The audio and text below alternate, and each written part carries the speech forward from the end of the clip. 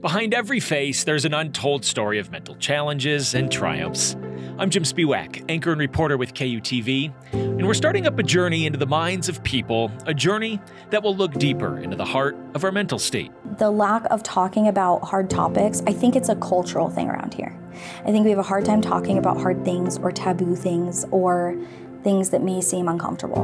Introducing Utah's State of Mind, a series focusing on personal stories of mental health and mental illness. Someone who's suicidal is not going to say, oh, I'm going to go to a therapist.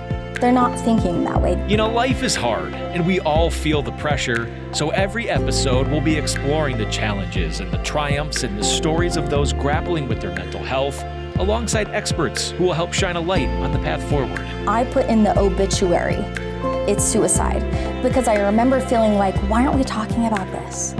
How is good gonna come from this? We'll look at the stigma, try to foster understanding and embrace the strength of the human spirit here in the Utah State of Mind. I think there's a real important difference between loneliness and being alone. Because everyone has a story, and every story matters.